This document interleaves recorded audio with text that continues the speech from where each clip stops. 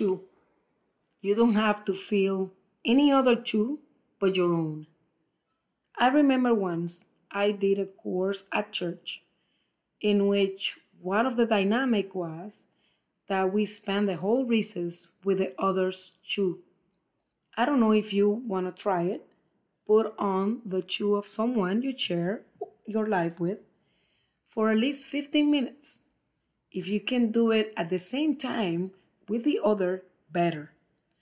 It is an experiment, but the feeling of heat, for example, of the other when taking off the shoe for you to use it is different if you only use a shoe without the other person participating.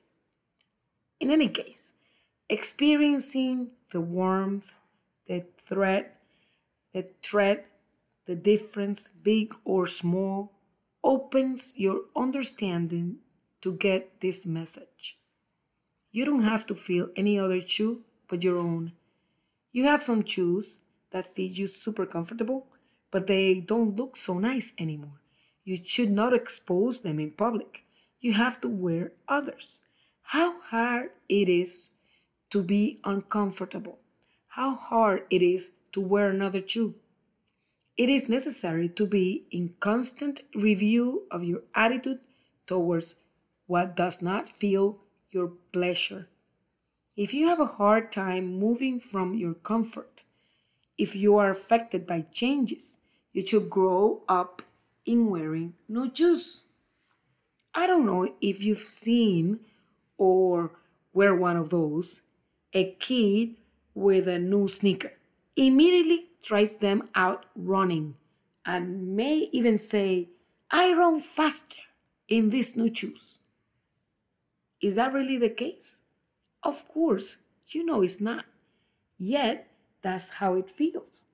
Filling shoes with the expectations of others may be a bondage you are experiencing. Feeling what you will never get to feel, no matter how hard you try.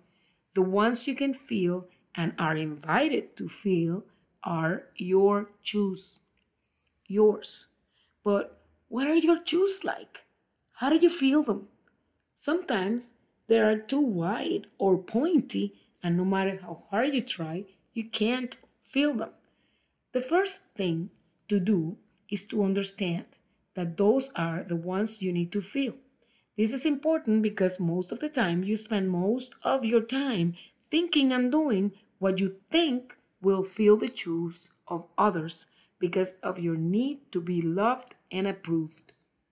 The second thing is to know your shoes, to understand who you are and what you are in this world for. What is your mission? Who can reveal this to you?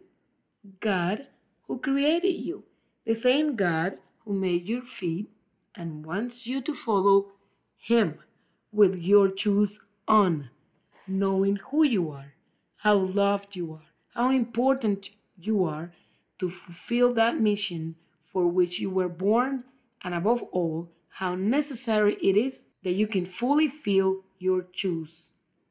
From now on, every time you have a thought or inner movement that leads you to do something other than being yourself, you will listen to it to see if it's an invitation from God to be better and change or break something, or if it is an attack of evil that does not want you to feel fulfilled with your shoes.